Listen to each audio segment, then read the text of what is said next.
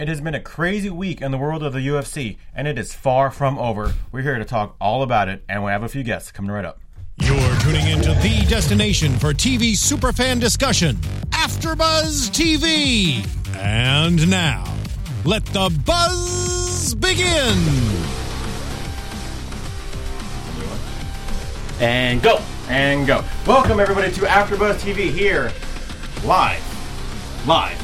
I emphasize live. I think a lot of people forget that we're actually live. Like, literally, like, we can interact with people all over the world. People can be tuning in on YouTube, live on YouTube. Obviously. Only for the next 48 minutes, because after that, then, no, they're just going to watch and go, God, this guy's an idiot. I think our producer said we can get 49 minutes. Ooh, nice. So we'll see. I talked them into an extra 6 seconds. But here, we are here live. If you're not listening to us live, you can watch us always on YouTube later on. You can listen to us on iTunes, SoundCloud, all the above.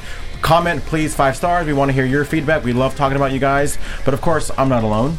We are here with a full panel, or full house, I guess you can say. True indeed. We're covering the whole table here.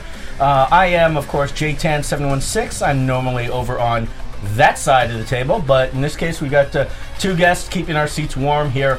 Terrion Flash Ware of RFA with a match coming up in middle of July, and his coach Ian Harris, of course, returning proverbial AfterBuzz guest champion, who's been here once before in the old studios. Fellas, welcome to the show. Thanks for having me. Yeah, thanks for having us. Real quick, I want you guys to plug your Twitter. I mean, a lot of people are watching. They want to follow you guys on Twitter, on Instagram. So where can people find you? My thing is at Comediocre. Everything's at Comediocre. Twitter, Facebook, all that stuff. Same thing for me. Everything Flash MMA, Twitter, Instagram as well. You need that synchronicity throughout social media. I mean, that's what I do. JTAN716. Cool. And I'm George Hermosa. I'm here all day. Obviously, we're joined by Gabriel Gonzalez at Double G on TV. He unfortunately can't make it, but he will be back this Sunday as we cover the historic UFC 200. But we have another fight night to talk about tonight. We're going to talk all about that. We're going to talk about you, Terrion, who's got a fight in exactly 7 days. Yep. I'm sure you're very excited about that, very anxious. You want to get in there and obviously knock some people out. We're going to talk all about it. You only get one, though. Only one that night. Yes. Unless Minnesota has got different rules than that's than the last only time reason. That's the reason I don't fight. Actually, is because I'm a originally karate practitioner, and I can't fight less than 2 people at a time. You need the dragon circle, right? I just by instinct, you knock out the ref. Right. Like, whoa, I'm exactly. sorry. And then I get disqualified, I get a loss. It just doesn't work for me. So. But yes, we have a lot to talk about. Crazy 48 hours in the world of the UFC. Dude. And it's going to be even crazier, I'm sure, the next 48 hours. We've had drug test failures, we've had replacements, we've had injuries, just a little bit of everything. And it was so close to being perfect, too. UFC 200 pretty much wasn't even touched until 2 days ago. And now, obviously, big things going on. That should have been the red flag. That should have been the warning going, something is about to happen. It's funny because nothing has happened. We'll talk all about it, but earlier that day, Dana White was like, dude, I'm surprised that everything is gone. And then 6 hours later, it all falls apart.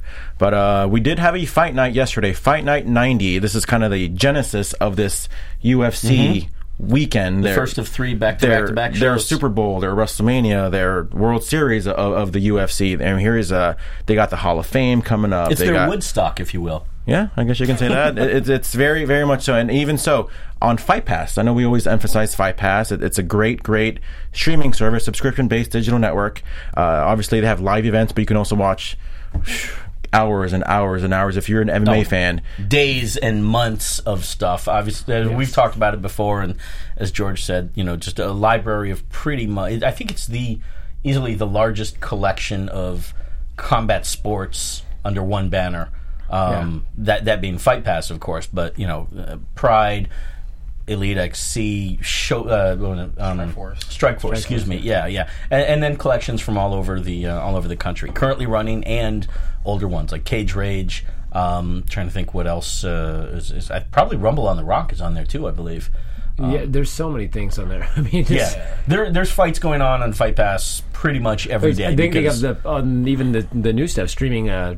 Pancrase, right? Yep. From Japan. I mean, let me ask you guys this. With Fight Pass going on, you can have your history of fighters. Do you find yourself going on to Fight Pass and maybe studying a lot of these potential opponents of you guys, maybe in the same division as you, or maybe even someone in a similar division as you guys? I do. I used to record all the shows and keep them.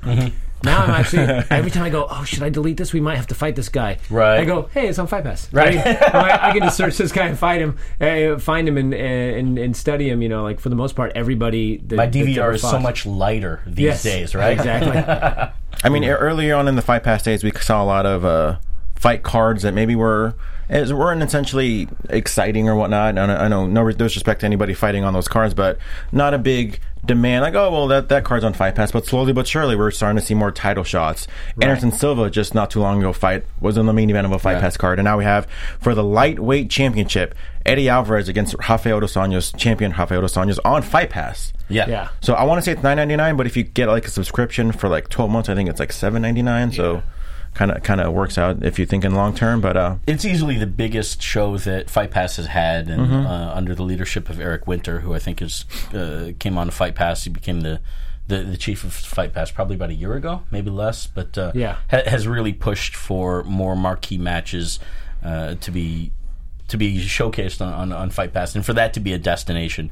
Which with this card itself, that was a big boon. I mean, not only was it a huge match, but the show itself delivered. I thought this was a fantastic start to the 3-day Overdose weekend that we're going to have of fighting. The whole event was great. Yeah, it really was across the board. So yesterday they were live from the MGM Grand Garden Arena from Las Vegas, Nevada. As you always do, if you want to run down the card real quick, if you want to... Yeah, this one of the best things, guys, about this. We started out really fast and with quick finishes. At the very bottom at welterweight, Vicente Luque from Ultimate Fighter. What was it? Brazilians versus American.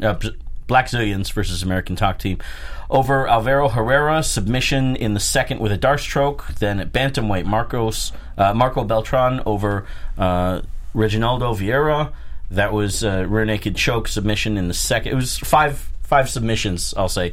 I think it was the most in a row in UFC history. Yeah. And that fight was crazy because the guy went. It looked like he was going to lose, and he just reversed it. The guy went for a leg lock, reversed it, took his back choke out when he was losing. That was a quick turnaround. Speaking of, we'll get to another one as well. At lightweight, Gilbert Burns over Lucas. I practiced his name when they were broadcasting it, but. Did you guys catch a pronunciation of it? It looks like Sajewski, but it's not. Oh, yeah. I know that it is not. He got armbarred in the first, we'll just say. Felipe Orantes over Jared Saunders with an armbar in the second. And then your guy, Pedro Munoz, getting the guillotine choke over Russell Doan in the just at the middle of the first. That one performance of the night. Bonus for Pedro. Did it really? Yeah. Anthony Burchak over Delano Lopez, split decision. John Makdessi over Meji Baghdad, former RFA champion, split decision there, which I thought was super close. Alberto Mina was the main event of the prelims on Fight Pass, although you wouldn't really notice one way or the other. He got a spectacular flying knee knockout over Mike Pyle at the end, beginning of the second. The main card was Irish Joe Duffy at lightweight over Mitch Clark. That was a rear naked choke submission in the first. I think the fourth fastest submission in UFC history. So a lot of good history going on, to set things off. SoCal favorite Alan Jouban at welterweight. He got a unanimous decision over Bilal Muhammad. In the co-main event, heavyweight Derek Lewis, the Big Black Beast, his nickname. I didn't coin that, over Big Country Roy Nelson in the split decision. And then for the main event, something that talk about history here, new UFC lightweight champion Eddie Alvarez over Rafael dos Anjos, TKO in the first. Yeah. I mean, coming into this fight, I want to ask you guys, when they first announced this fight, Eddie Alvarez versus Rafael dos Anjos, do you think Eddie Alvarez was the right person was ready or the right person to fight Rafael dos Anjos for the title? I didn't think that he was the right guy for the fight, but I said that I thought that was a rough style matchup for Rafael because they fight similar and they'll both get in there and firefight, and Eddie's one of those guys that he can take a punch and land a punch. And I've said to many people, I'm like, if this gets into some kind of a brawl or they start swinging, I go, you cannot count ever Eddie Alvarez out. I've been wanting forever to see what's his name, the Khabib? Russian Khabib Nurmagomedov? Nurmagomedov. That's who I think has deserved it for a long time. But hey, Eddie's done so much. He's beat a lot. I mean, beat Pettis, who I think I still think Pettis is the best 55er out there. He's been on a slide, but yeah, it's history in the making. I think that's what we're not talking about, and I don't know if how much that's going to resonate in the MMA media. But correct me if I'm wrong. This is the first Bellator and UFC, the first person to hold Bellator and UFC gold. Yes. Correct? Yep. Yeah. Absolutely. Yeah, and that's if that doesn't say something about Eddie and all that he's been through with his legal issues with Bellator, sitting out for over a year, wanting to leave Bellator and get to the UFC and prove himself. This is a huge point for him personally, where it's vindicated and justified everything that he's been through. And I think he was also, although this is showing my fight age, I think he was also Bodog Fight Champion, which was actually legit. So? Which was a legit organization for a while. Yeah, Bodog Fight. They were were shooting from Costa Rica and from Vancouver. Oh yeah, the reason is because, which is the reason the whole thing went down. The guy who ran it had some kind of tax issues and wasn't allowed in America. Right. Okay. So I think that's why they eventually went down. But it was actually a good show, and they put a lot of money into it. And and Eddie was fighting at like 185, 170. Jeez, He'd fight and he was killing people. And this was 10 years ago. Yeah, it was. So he was like, he's 30. He was 23, something like that. He was a young guy, and he was champion back then at like 170 or something, if I remember correctly, which I might not. So yeah, the guy's been around forever. So it's kind of cool to see him get his Yeah, it's cool. There's history there. There's now a new guy to talk about, Hall of Fame, depending on how he does as champion. I mean, in pro wrestling, we call them dream matches, but I guess in some ways it's a dream fight. I mean, you have Eddie Alvarez. I mean, I guess it's not as so much as before as the UFC and Pride or even UFC Strikeforce, but still, Bellator is still a professional league, it's a professional fight league that's shown all over the world. So for Eddie Alvarez to be the champion, not just being champion, but beating a lot of legitimate guys, Michael Chandler, Shinya Aoki, and obviously coming in, didn't start off too great. Obviously, he lost to Donald Cerrone, but beating guys, like you said, Anthony Pettis, who is one of the best, Gilbert Melendez, and now Rafael dos Anjos. I mean, he's been in for a while in the UFC, so it's hard to say that he's necessarily a Bellator guy, but he certainly, for anybody that doubted his status or credibility based on Bellator, you got to look now and say, okay, this is the guy. This is one of the all-time greats. And now my thing is, now is the fight they make him versus Cerrone again, because Cerrone's on a win streak, and Cerrone's the guy to beat him. And you think about it, they always say styles make fights. It's just like, if you remember back in WEC, you had Cerrone, Varner, Pettis, Benson Henderson. And one could beat the other, could beat the other, could beat the other. Right. And I feel that's kind of the same way now, especially with Khabib. So you've got two guys that have beaten Dos Anjos. You've got two guys that have beaten Pettis. You've gotten those guys have been beaten by the two guys that beat the two guys, and Cerrone's lost to Pettis, you know what I mean, and to Dos Anjos, and you look at it, you say, well, man, each one of these guys can beat the other guy on any given day, and it feels like four-sided dice, right? Yeah, exactly. See what combo you come up with. Yeah, and it's just like, I wonder what's going to be next, because if it goes to Cerrone and he wins, then does Pettis come back and beat Cerrone again, and then it just keep revolving. Well, speaking of which, let me ask you, and you as well, Terry, let me ask you guys this: do you, as a fan, do you prefer when these divisions have like a back and forth title switches, or do you prefer when there is a dominant champion who just pretty much practically cleans out the division? I think having a combination of both. I think in the UFC, obviously you want to have stars that dominate for a while, but you also want to see exciting title fights. Like boxing for a while. Tyson was a dominant guy, but then you had guys like Tommy Hearns and all those guys in his division, Roberto Duran, and you had 4 or 5 guys that would just fight each other constantly 3-4 times, and you just get good fights. And so I think having a combination of both, but it's really exciting for the lightweight division right now to just see it's wide open and have a bunch of different matchups. But there definitely, I think there is something like when you look at a Aldo or Anderson Silva for that run, there's just something cool about, is somebody gonna, or Fedor, is somebody gonna beat this guy? Can anybody beat this guy? It's watching history happen every time. Yeah, you come back for the fix of being on the edge of your seat And am I going to see history happen? Yeah, and I think we need those, but I like Terrence said, I think we also need those ones where it's just like this division is so stacked to where sometimes the division is the star.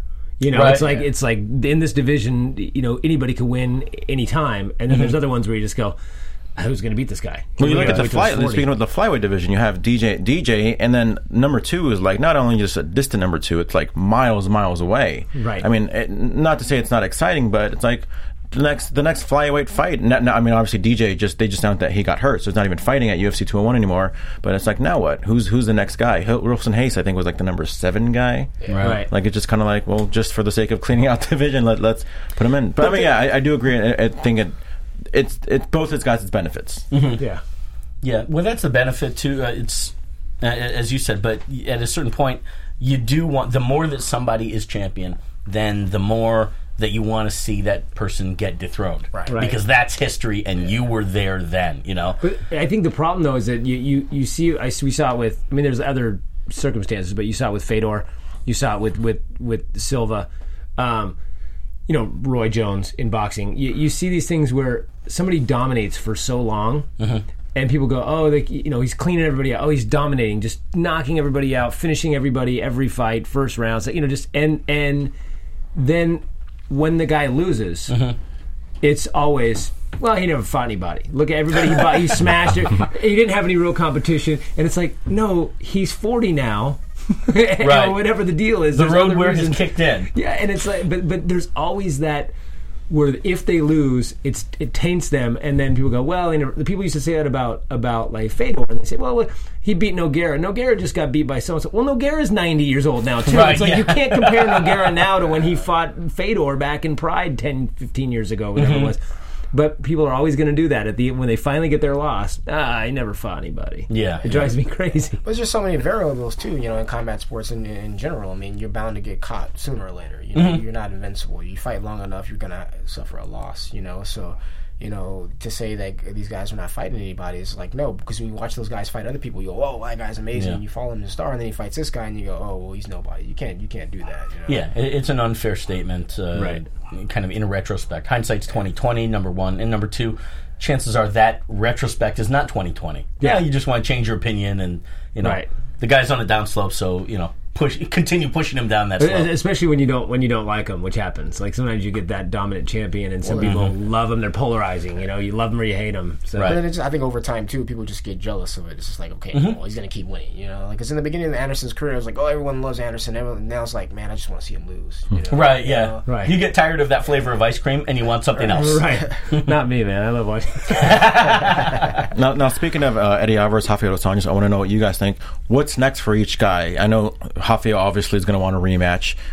Is that the best bet for maybe UFC's, a few months down the road? Or, like you said, throwing Khabib Nurmagomedov? Is he the number one contender? Should he fight Eddie Alvarez next? Yeah, I'm not sure. Where's Khabib at now? Is he injured again, or has he got a fight coming up? I don't even know. He just fought back in May. He was supposed to fight Tony Ferguson, I believe. Oh, that's Right. right. And he actually... Another guy, by the way, that I keep forgetting about, but Tony Ferguson and Michael Chiesa. those guys are both have improved so much, and they're just tearing it up. I'd love to see Khabib. I'd love to see Tony Ferguson get a shot. Cerrone's had his last two at 170, right? Yeah. Yeah. So and he's looking good there. I'd continue building up that streak as opposed to saying come down to 55 and title fight. Although I know he wants that title bad, and he's beaten, Yeah. Alvarez. I don't think that Dos Anjos should get it because it was one round and it was quick. Agreed.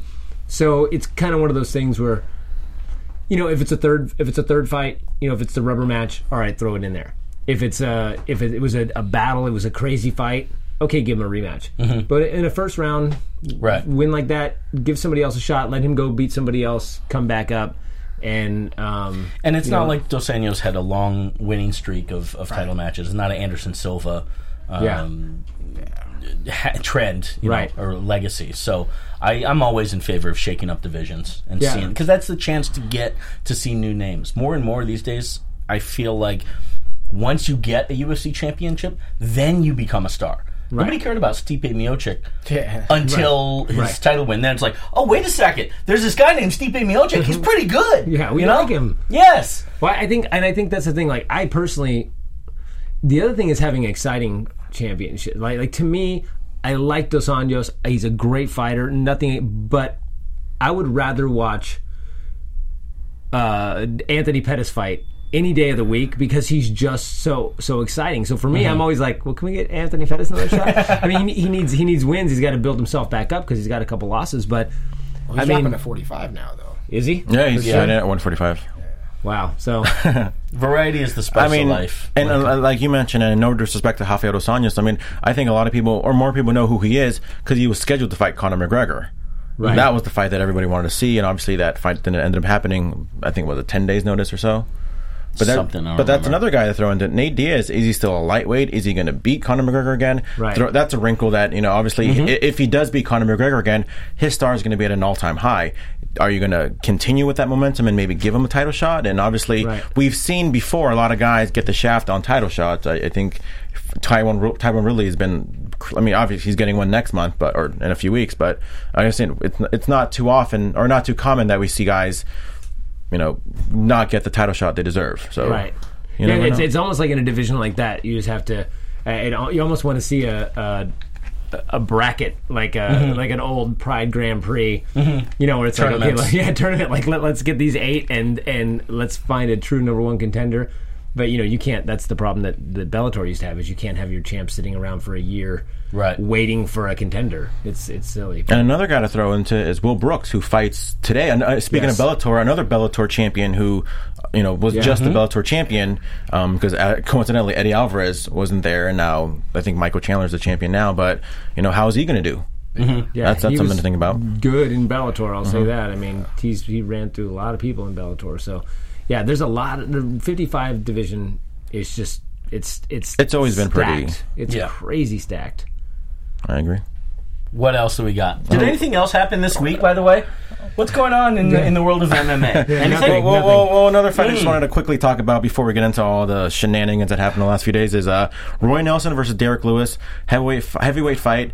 Derek Lewis just looking better and better every single time. I think the last time he lost was against Matt Mitrione. But ever since then, he's been looking fantastic. I mean, a lot of guys maybe scheduled. A lot of guys scored Roy Nelson for the win for yesterday. I don't know what you guys thought. Yeah. It was close. I mean, every judge, and I've had sat down and talked with judges, good friends of mine that I think are great judges that sometimes I think make horrible decisions, and it happens all the time. And every judge I find judges things differently. Like I had a judge tell me that he was like, well, if you control a fight for 4 minutes, mount back, but you're not doing anything, just controlling, and you stand up and I hit you and I wobble you, I'm going to give that round to the guy who landed the punch. I'm like, really, one punch is worth more than 4 minutes of total domination? That's a very subjective gray area. And it's like, well, it depends on if he's dominating with position or just or beating him up. Is he just controlling him? Right. Then he's not. It's a fight. He's got to do damage. And I don't know that I agree with that, but I do agree that a takedown, if you get back up and nothing happens, and I light you up on the feet, that shouldn't count for what it used to count for. Yeah, agreed. But it's I'm surprised that Roy Nelson with his jiu-jitsu couldn't get to. He was in full mount as well, wasn't he? Yeah, couldn't get couldn't get a finish. I was surprised with that. This was a match where I felt like Roy Nelson. We saw more vulnerability on Roy's part than we had in for any time that I can remember. Derek Lewis was getting up whenever he wanted to. Practically, he muted a lot of any offense that Roy had when Roy was on top. Right. And then striking wise, I think he probably won the striking on the feet against Roy, which is not an easy thing to do. Except I gotta say, Roy Nelson has the craziest chin I've ever seen in my whole life. Big shots, dude. Is it a chin or is it a corner of a building that's just attached to his face? That thing is concrete and you cannot break it. They showed that one on the highlight where he hit him with like uppercut or something and his head just snapped back. I mean, and you've seen other people get hit by Derek Lewis and with half that crumble. And they they turned to dust and he just was like, okay. Yeah. And that dude's, I worry about him in the future. Long-term. Yeah, because but I think part of it is you get to that. And I'm not saying he does this. I don't know how he trains or anything, but you see these guys that are good on the ground, and there's not many heavyweights that are as good on the ground as Roy Nelson. I remember Roy Nelson doing Grappler's Quest way back in the day, as a brown belt and a black belt. And you don't see that many heavyweights moving on the ground. I mean, Verdum and Mir and whatever. But some of these guys, they got a great chin and heavy hands, and they're knocking everybody out. And that becomes their thing. That's where their bonuses are. And that's what they focus on. So I was surprised to see Roy actually go to the ground, because you never see him do it in his fights. And I kind of wonder if he's just rusty, because he's never there. He should be there more, but he's never there in his fights. He almost all of his fights are straight stand-up. I figured it was probably just not wanting to engage with Derek on the feet. Yeah, I think once he got hit early on, it was just like, yeah, it's probably not the best idea. Flashback to Mark Hunt. He's like, no, Danny Glover, I'm too old for this shit. Exactly, right? My mistake. His last loss was against Sean Jordan. So, and Derek Lewis now has a 4-fight winning streak. Congrats to Alan Gibon, former AfterBuzz guest. Good news for Terrion Ware. Pretty much any guest that we have usually wins their next fight. So nice. That's a good rub to have. Obviously, Joseph Duffy looked pretty good, and Duffy but like I said, really good. A lot to talk about in the world of the UFC. Where do we begin? I want to say like early Wednesday they had a big press conference with all the fighters from the UFC or from the main card. Obviously a lot of good stuff seeing, and then we thought everything was fine. Dana White saying, thank God nothing's happened, nobody's got hurt. Hours later, USADA calls and says, John Jones test positive for, I saw a headline for 2 different substances. That's what I heard today, but I didn't see although I those. don't think that anything has been announced regarding what specific ones there were. John Jones immediately out. Henny Penny, the sky is falling on UFC 200, and no, I think they seemed said, like actually absolutely valid. The panic. I think they said that it was a performance enhancing drug, just because if it was like more recreational drug, I think they test for that. Tested out of it's usually within a day or two. Competition test. Yeah. So it was clearly performance enhancing, and there's really been not many details divulged about it. I mean, when that news first broke, I want to say Wednesday evening, what was your guys' thought as a fight fan? Like, were you thinking like, oh, John Jones, what an idiot, as most of Twitter was saying, like, or not again, or I think that was the exact quote. I was just super disappointed. I mean, obviously, I don't know exactly what happened, but it was just like, man, come on, really again? Now, are you guys a fan of John Jones? Huge. Yeah. Okay. Yeah. So I was just like, I was really disappointed. I was like, man, really again? And I don't know. I mean, all the facts haven't come out yet, so we don't know if he's guilty of cheating on purpose or whatever. But I will say, I think he's just guilty of irresponsibility. I think given his history and the things that have happened, he's walking on eggshells. He has to be super, super careful with everything he's putting in his body, whether it's especially with supplements. He needs to be paying somebody to watch this stuff for him. You got to know what's on the banned substance list. I mean, and look, I mean, even if it was an accidental supplement, you went down to GNC and they accidentally put horse steroids in your protein powder or whatever. Come on, man! You gotta know what you're putting in your body at this point. Continue back, because you're a coach, so you're pretty much, and you see all these fighters go. Like, what's your personal role in knowing that these guys are clean? But see, partly you can only do what you can do. I mean, I've had guys lie to me and tell me that they're on weight when they're not, and all I can do is check the scale when I can, and right. But it's it depends on. We have 30 guys at our gym that fight, so trying to keep tabs on every single person. What are you doing? All I can do is, are you doing this? Yes. Are you doing this? Yes. Okay, this is what I want you to do. But we're different. Like, I feel different. Like I know places, and I won't mention names, but I know so many fighters I know in places that they don't even consider it cheating. They're like, hey, everyone's doing it. It's cool. We can do whatever. They don't consider cheating. They don't consider PEDs cheating. Oh, okay. They're like, oh, come on, everyone's been doing it. Right. I mean, I've heard that over and over and over. I'm the exact if anyone at my gym is doing it, I don't know about it, and I've never. And I mean, and half the guys at the gym, I don't even know take that many supplements. Like right. protein powder and all that, like all that different kind of stuff, and so many people you go to these gyms and they got their little thing of this, like the big jugs and tubs and all these different things. Oh, I take this at noon, and then this thing over here, and then these 4 pills, and I'm just like, does it? I mean, I'm sure it helps a little bit, but I've had fighters, running through people at the highest levels that I know for a fact are when he drinks chocolate milk. I mean, come on, it's like, you know what I'm saying? It's like, yeah, I'm sure you get some kind of an edge out of it, but at this point, I don't think it's the edge that people think it really is. I'm sure on some level, yes. I mean, obviously in cycling, we've seen that nobody who wins, the Tour de France or whatever does it without doping, apparently. But I don't know that in fighting, especially like 3 5-minute rounds, that I think you can get to a peak level without taking stuff. But there's so many places that their policy is do whatever you got to do to win. What's your approach in terms of monitoring what you're taking in and how you determine what you're going to use and not use? Because John's defense essentially is, I've been clean. This was something that I didn't know it was in there. I think I don't want to misquote him, but he had a lot riding on staying clean for this one, and so we assume that he was doing his best. Now, and he tested clean 8 times, and then the last one closest to the fight, he popped. So that is a little weird and suspect. For so sure. I mean, fighters are susceptible to getting caught inadvertently taking something that they truly didn't even mean to. So how do you deal with that? I mean, as if fighting isn't hard enough prepping for the fight. For me, if the way I approach it is, if I don't know what it is, I'm not taking it. If I don't understand what this does, if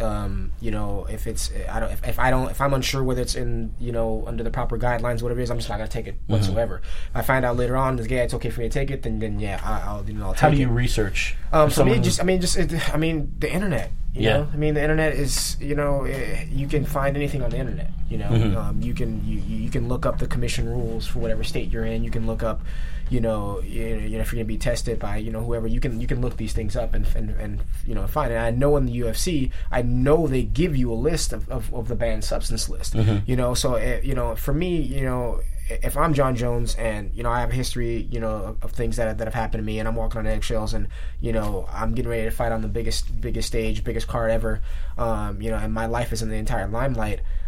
If I'm sitting there taking any kind of supplements, I have the list and I have the bottle, and I'm sitting here comparing it. Right, what I mean? And I'm making sure 100%. And even if I'm not sure, hey, I'm pretty sure there's somebody he can call. I'm like, hey, I'll send you a picture of this. Is this okay for me to take? If no, throw it in the trash. Right. So that's my thing. But another thing also as well too, I'm curious about with the whole way USADA works is, he tested, positive for something that happened on June 16th. Why did it take so long? Yeah. You know what I mean? Especially now obviously, I don't work there, and I've never worked in a lab, and I don't know how that stuff works or whatever, and how long it takes. But if I'm the UFC, my main card fighters that are being tested, just because I know what they did with the B sample, they expedited it. They found out a day after, whether did they? Why not? The lab already have a B sample? Yeah, but they didn't test it. So they test the A sample, and then they have the B sample sitting there. And then if something happens with the A sample, then the fighter can request the B sample be tested. It's not an issue of transit in terms of the B sample, because that sample is already there. It's already there. It came with the A sample, but they test the A sample, and then they have the B sample there in case the fighter wants to test it. But and they were able to expedite the B sample to see if that came up positive, which it did. But why does it take so long? It's 2 or 3 days before the fight. That just ruined their card. Why isn't there something in place where it's like, okay, if this is June 16th, at least the next week you get the results. That way they have ample amount of time to find a replacement.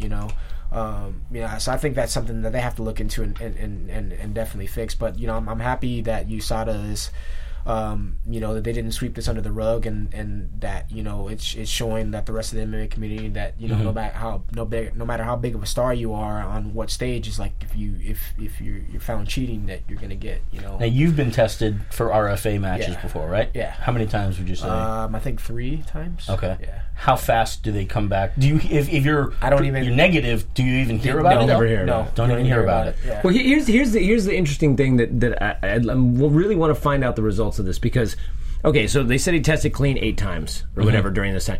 So then he tests dirty 2 weeks out. Okay, it's on when it comes out now, but it tested in June. So either he decided in June to change supplements.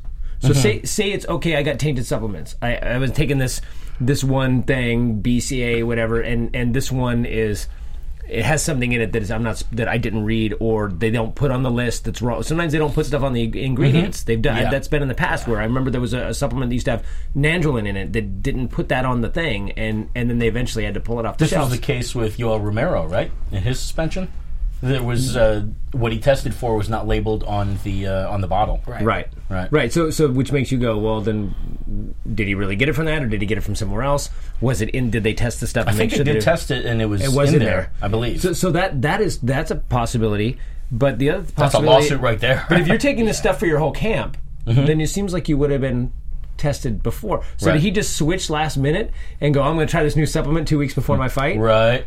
Or That's was he stupid. taking a masking agent that he forgot to take, or thought that he was out of his system at this point? Right. So then, that's the kind of stuff that I think of where I say, okay, even if it wasn't his supplements, well then why did was he the start a brand new behavior, in other supplement words? now? That doesn't make any sense. I'll be the first to defend people.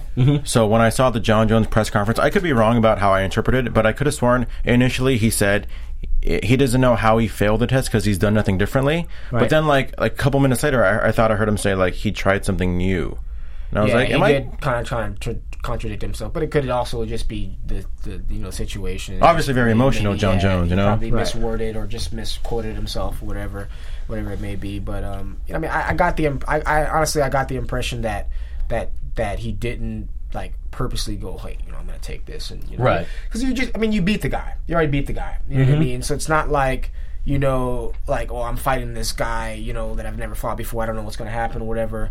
I mean, that's just, I can just assume that would be his mentality or whatever. It's just like, I just couldn't see him after going through all the stuff that he's gone through to get back here to risk doing that, Yeah. But at the same time, I just feel like it's just irresponsible, I think the word is disappointed. Yeah. Because and not disappointed. I mean, because to be honest with you, just to be biased, John Jones is not like any other fighter. John Jones, in my opinion, was on the pace of being probably the best fighter in the history of MMA. He was that good. Yeah. So for him to make these decisions, and I think even Dana White, and I'll quote, and pretty much going on what you said, Ian, I truly believe that he did take a supplement, but it wasn't intentional. I believe that. But at the same time, come on, you're 28 years old. You're probably the greatest talent to ever step foot in the sport. Call USADA and tell them what supplements you're taking. Exactly. And I mean, he's an adult. He's a professional fighter. Like, you got to know And he's these John things. Jones. Yeah. They will make sure they provide help for Right. him as needed. And you have a history, dude. You got a history, and Yeah. you have a history of making crappy decisions. So you're not going to get the benefit so of the to doubt. that- You're not going to get the benefit of the doubt. Yeah. To that end, though, that brings into question a lot about his legacy. He's out now. It seems kind of the tipping point between in the conversation of whether John Jones or DC is better. In the cage, clearly we saw John Jones was better based on the previous match, right? Right. And that may possibly be the only match we ever see between those two. Right. However, the fact is that Daniel Cormier is now champion. Daniel Cormier doesn't make these stupid decisions Right. as a person and as a fighter, as an adult. And that is a certain, I think that does have a certain element, a certain part of being a champion. Yeah, it carries Right. weight, definitely, for sure. John Jones, easily, we can say, John Jones... John Jones' worst enemy is John Jones. Yeah, Clearly. Tyson and Holyfield. Yeah, exactly. So to that end, what do we think happens? I mean, if John Jones is cleared from the B sample, again, boom, there's a potential lawsuit, possibly.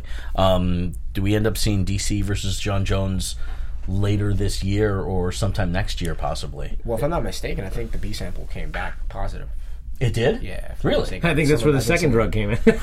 Oh, Jesus. Yeah. So, Positive and I bad think news. I think he's gonna be gone for 2 years. He plans on coming back. So we'll see. But the thing is, when he comes back, DC will be like what 39, 40. It's Yeah. like, will he still be champion Right. as well too? I didn't realize the B sample was already announced. Yeah, I mean, I haven't. There is still, though, it's possible. I mean, I could be wrong because I don't know what happened with Yoel, but to me, it seems if it does come back, say it comes back that he took something, and he says, I have no idea, and they take his stuff that he bought at GNC or whatever, and they look at the label, and there's nothing on the label that's banned, and they test it, and there's something in there that is banned.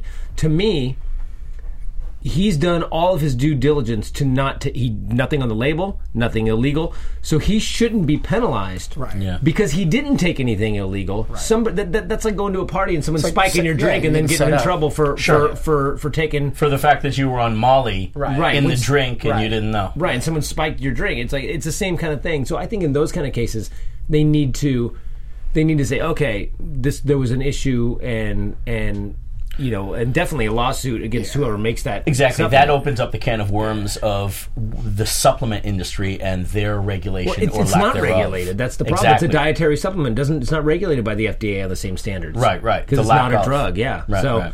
So they can put all kinds of stuff in there, and they do.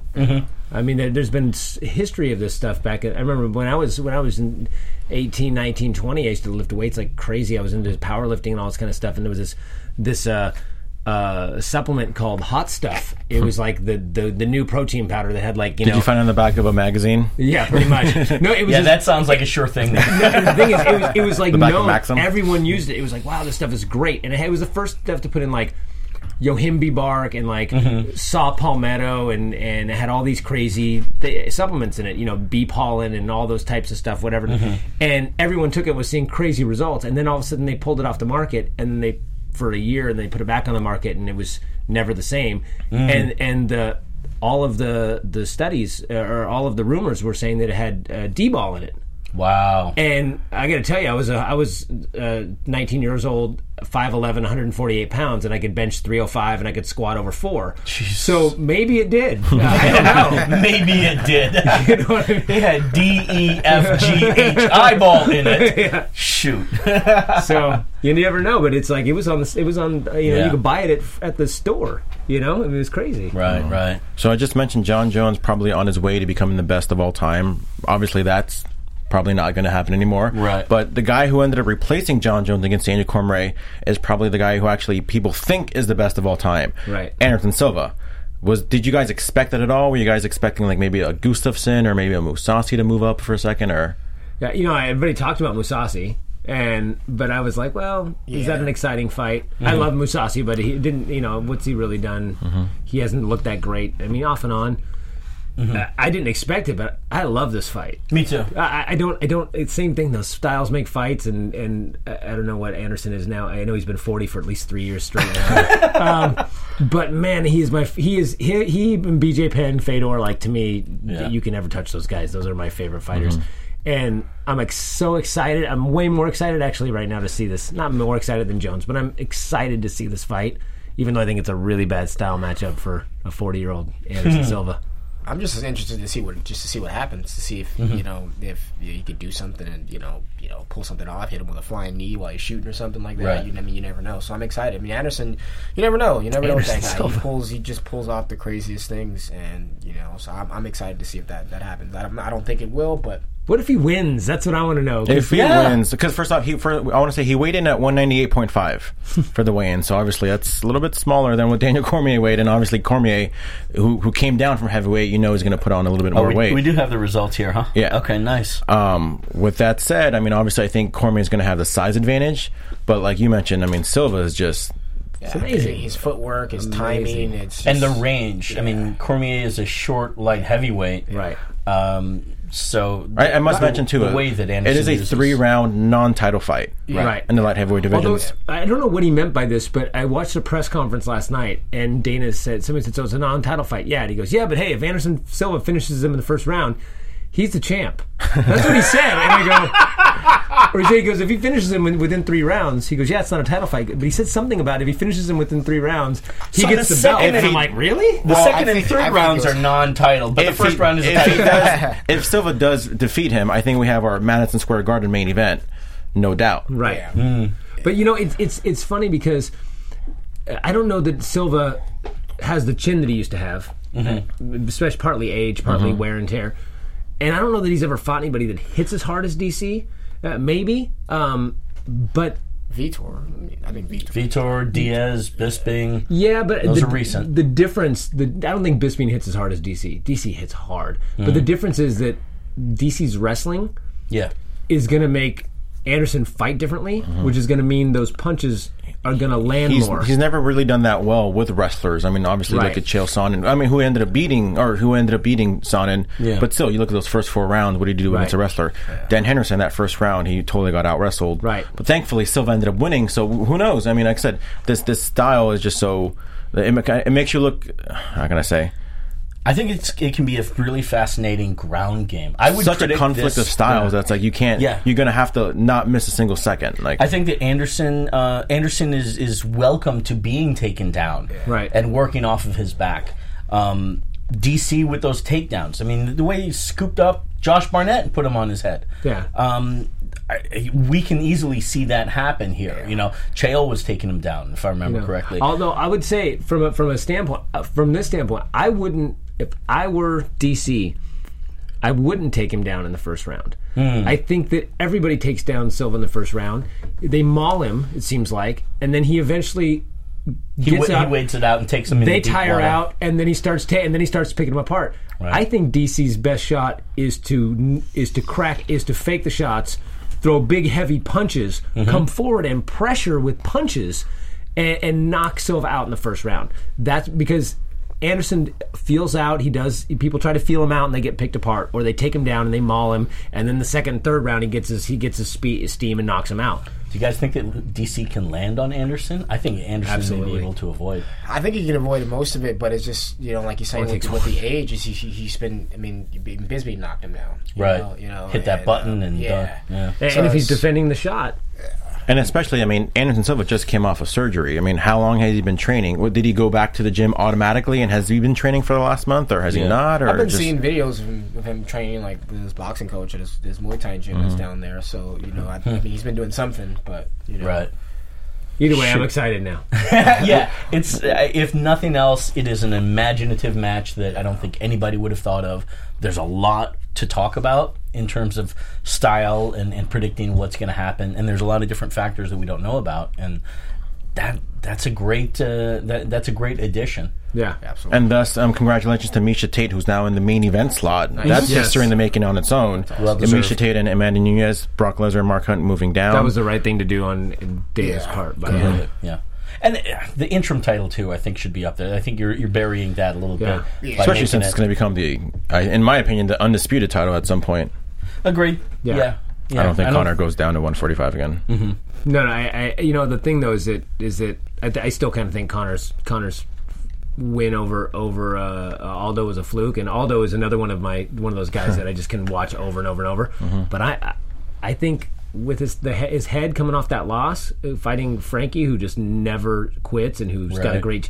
This might be a rough fight for Aldo. I'm hoping Aldo wins, and I think Aldo is a better fighter than Frankie overall. I think Aldo's a better fighter than pretty much everybody. He's just amazing. But I wonder if his head's right. Yeah. And the last fight against Frankie was tough, and Frankie doesn't go away. And I don't know. I'm wondering how. What Aldo we see and how he shows up, and if he shows up, it's a different story. But if he's off a little bit, Frankie's going to take advantage of it. We are going to get into predictions in a little bit, but I want to talk about Friday, July 15th, Resurrection Fighting Alliance from the Mystic Lake Casino Hotel. Right? Is that what it's Way called? up in Lake Pryor, Minnesota. We have Pryor Lake. Excuse me. All right, like, We have this gentleman right here fighting, like I said, in exactly almost 1 week. yeah. You'll be fighting. Talk about your upcoming fight. Yeah, I'm excited for the matchup. Marvin's, he's a tough guy. Marvin Blummer. Marvin Blummer. He's a tough guy, and he's a fan favorite. He likes to fight. Is he from up there? Yeah, that's from his Minnesota. So I'm going to his Interesting. hometown to fight his hometown. I'm actually I think I'm the only guy from the West Coast going out there. Everyone else from the Midwest. So I'm excited to go out there and just represent my gym, represent my team, and go out there and just get a victory, and then keep this thing rolling. Have you been out in that part of town, part of the country before? Yeah, I mean, I guess a bit South Dakota when I'm Yeah. with one of my other fights, but other than that, not really. Right. Yeah, that's pretty Midwest. The funny thing is he was actually scheduled to fight his brother Melvin Really? Blummer, and Melvin fell out. So they brought in For this specific match. for this exact fight, and so he Interesting. brought in Marvin, who doesn't have as good of a record as Melvin, but I actually think is a tougher fight. Melvin is 11-5 with 10 submissions. Right. Marvin was 12-3, but his last fight he got knocked out by Leandro Higo. I believe that was his last fight, or did he fight one more time after that and win? I can't remember, but they're twins, and they call them the Bash Brothers because they're just hard headed. How do you know that you're necessarily going to be fighting Marvin? What if it's Melvin that gets in? He has a scar on his Oh, there you giant go. scar on Okay. his head? Yes, There's a distinct I know. They just difference. show up and In between rounds, they swab each other out. Right, yeah. Go on, quick. Wait, that guy didn't have a scar on his head. That's the Killer Bees masks from WWF. But yeah, it's gonna be a good fight. But it's it's in his hometown. He's gonna be the fan favorite for sure. And now this is, I think, your third time fighting for RFA. Is that right? Or fourth time, but like second tenure. You've had a couple of matches on independent promotions between the tenure. Hasn't been straight through. What's your trajectory or target? Obviously, it's to go from RFA to the UFC. But what's it been like in terms of that journey going through the RFA and creating that momentum for yourself? I mean, I loved it. It's it's definitely different for me. To be able to fight on national television and get the kind of exposure that I've gotten and. How people even the fights that I've lost, how people perceive me, and become fans of mine. So, I love it, and none of that, just the competition. And, I want to fight guys that get me to the next level. And RFA is able to provide that with their roster, and and just the elegance of people wanting to fight for them. So they have their kind of who they can pick from. People want to fight for them. The journey's been great, and you've gone the distance with guys like Joe Soto, who's in there now, Luke Saunders, I believe, for the RFA title. Yeah. Do you talk with? Is Ed Torres the guy that you talk with in terms of the potential of that jump? I've talked to him, a couple times, and but it's mainly through Mark. He's the guy who does the matchups. Mark Beery does the matchups. But I've talked to Ed, and I've seen him around. I've gone down to Black House when and sometimes I see him there. And he thinks the world of me. He thinks that I'm a really high level fighter and that I can do well in the UFC. It's just a matter of just winning and then timing him and getting signed. So. I'm definitely excited about that, and that's my goal, to continue to fighting the best fighters and getting wins, and then getting in the UFC and doing my thing as well too. Right. Presuming that you come away with the win in Minnesota, I don't know exactly RFA's schedule if they're coming back to SoCal. Is there a do you know? Are they talking about that? I think there might be one more at the end of the year. Right. But I don't think they've got. But you'd love to make that jump before then anyway, wouldn't you? Yeah, absolutely. I mean, if I can get into the UFC as fast as possible, then that's okay by me. Right. But if I have to fight another time after this, assuming that I win, it'd be great to fight down here in California for them as well too, or anywhere. It doesn't matter. I really, at this point, I really don't care. I just want to fight, and I want to fight the top level guys that are going to get me to that next step. Here's an important one for your considering the UFC career. What color scheme would you use for your walkout T-shirt? Do you like the green and black or the red and blue? It's got to be red and yellow. It's got to be red and gold. Red and gold. Oh yeah, Flash. The Flash. Do they do that? Do they do the gold? Let's see why not. Some. If you're the champion, you can do whatever the heck you want. Right. You can do green and orange apparently if you're from Ireland. Yeah, but that would be pretty cool if they allowed me to do that. But honestly, I wouldn't really care. Just to get that and have your name on it along with the next to the UFC logo would be just dream come true. That's what I got into the sport to compete at the highest level, and that's exactly what I want to do. So, right. I don't. But first things first. Yeah, a week away. Yeah, not looking past them, at all. I'm not looking. I have other people hit me. I'm like, oh yeah, you're gonna destroy him, this, that, and the other. And it's just like, no. Like, I'm not really interested in you getting that conversation. It's just like, I'm gonna do what I always do. I'm gonna train hard. I'm gonna go out there and expect him to be at his best, and I'm gonna fight at my best. And I feel like if I do all the things that I need to do and do all the things that I'm trained to do, I'll be fine at the end of the day. So. Yeah, you guys don't realize, but in fact, you're fighting the day before two very important international holidays. July 16th, believe it or not, is National #J-Day, nice. And also #GeorgiaPalooza. Oh, yes. So, nice. Just Did saying, not know. in the post-fight victory speech, I'll hashtag you. Don't worry about it. And everybody watching, I'm going for the post-fight interview. Happy J-Day and Georgia Palooza. Everybody watching, you can watch it on Access TV. It comes on for you wrestling fans. It comes on right after New Japan Pro Wrestling.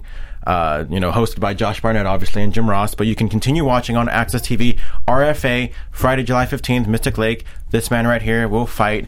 Of course, he's going to win because he was on AfterBuzz TV, just like Ellen Gibon, you name it, Brian Ortega, everybody. Josh Barnett? Big John McCarthy? Probably. No, not Big John. I guess that wouldn't work, would it?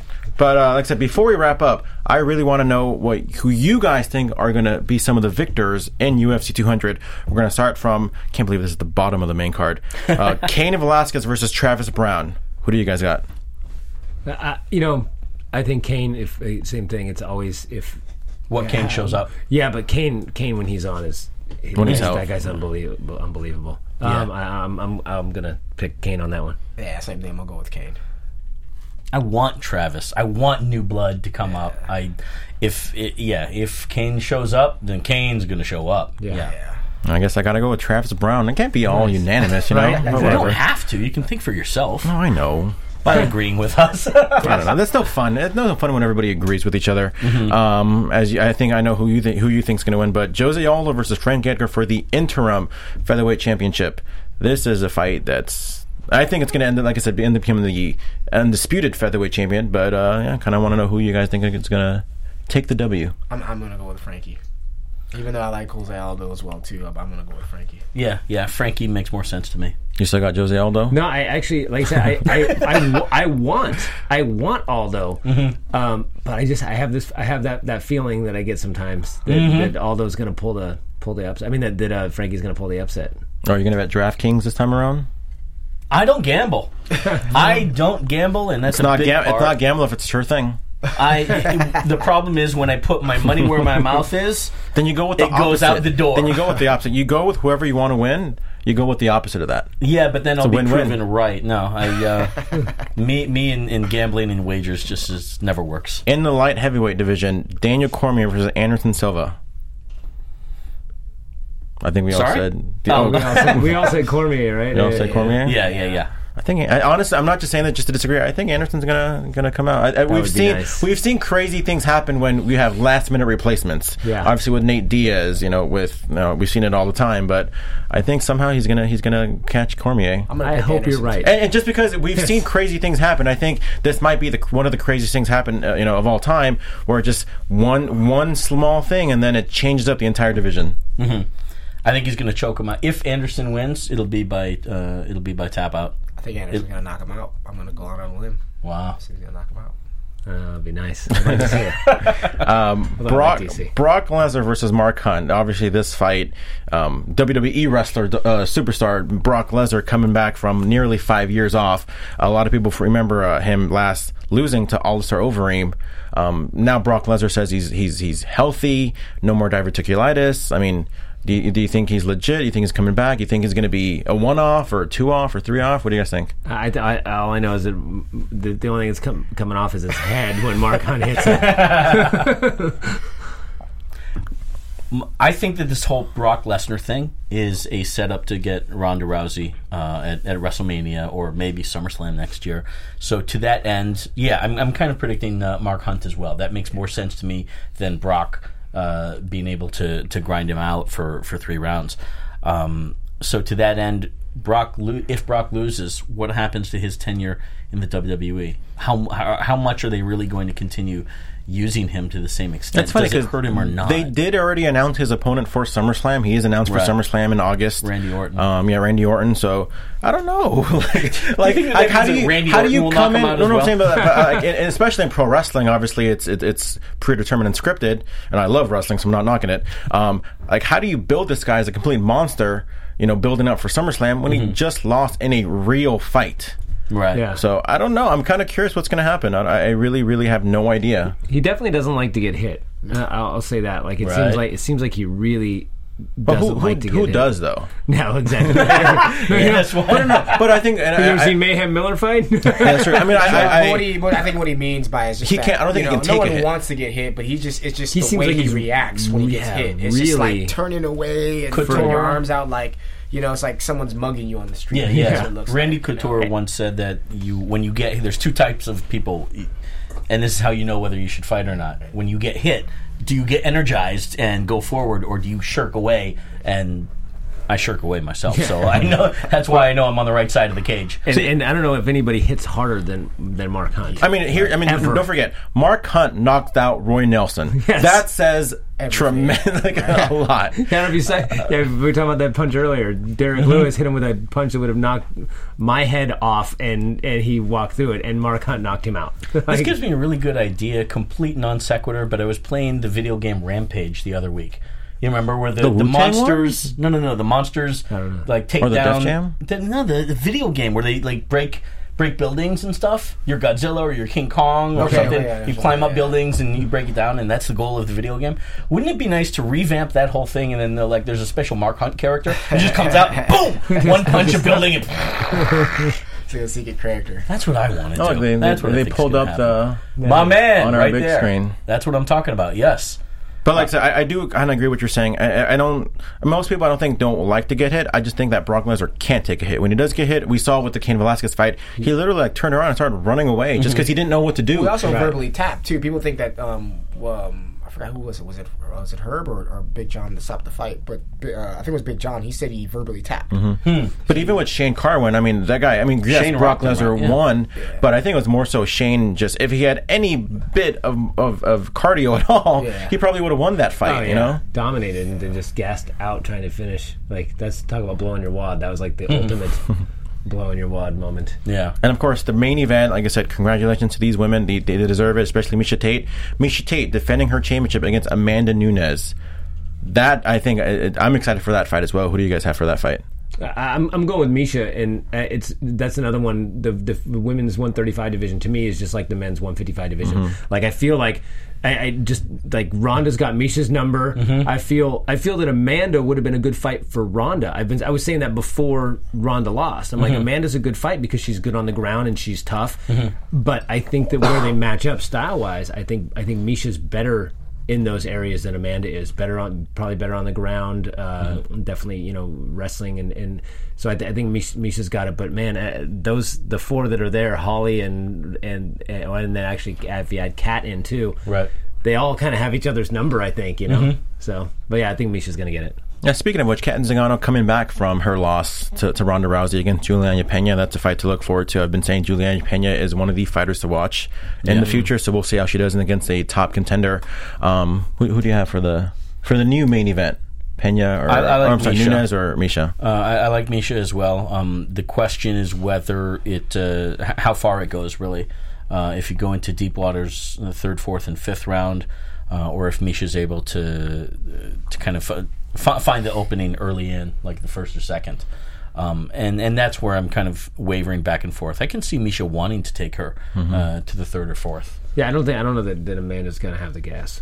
Yeah, I think Miesha's boxing been looking really, really good too. She's just added power. She's throwing combinations, and I feel like even if she starts having success with the boxing, there's no point even trying to take her down and go to the ground if she doesn't have to. So. Well, we'll be back here at AfterBuzz TV in a little bit more than 48 hours to talk all about UFC 200. I cannot wait to talk about it. It's going to be from top to bottom, the most stacked card. Not even the Fight Pass fights are potential main events for like Fox Sports 1 cards. But before we wrap up, where can people find you? Of course, you got a fight coming up in 1 week, as we mentioned earlier. So where can people find you guys? Well, you can find me at Twitter or Facebook. It's @Comediocre, and I've got a comedy special called Critical and Thinking that's on iTunes and Hulu. And I got another one that I'm taping in October that we're working on for Netflix. Any stand-up shows anytime soon? Or? Well, I'm taping. If you're in Santa Cruz, California, on October 16th, I'll be taping my next special, October 16th, and then I'm going to be up at on the 22nd of this month, July. I'll be up at the Throckmorton Theater in Mill Valley, California. Yeah, cool. You can find me on Facebook, just my name, Terran Flashware, and then on Instagram and Twitter, Flash MMA. JTan716 all over your internet. It's going to be his last show too, UFC 200. Put the cat's out of the bag now. I thought everybody knew. Anyways, George Hermoza, we're going to be back in a little bit more than 48 hours to cover UFC 200. I cannot wait. Thank you so much for watching. Thank you so much for listening. We're out. From executive producers Maria Menounos, Kevin Undergaro, Phil Svitek, and the entire AfterBuzz TV staff, we would like to thank you for listening to the AfterBuzz TV network. To watch or listen to other after shows and post comments or questions, be sure to visit AfterBuzzTV.com. I'm Sir Richard Wentworth, and this has been a presentation of AfterBuzz TV. Buzz you later. The views expressed herein are those of the hosts only and do not necessarily reflect the views of AfterBuzz TV or its owners or principals.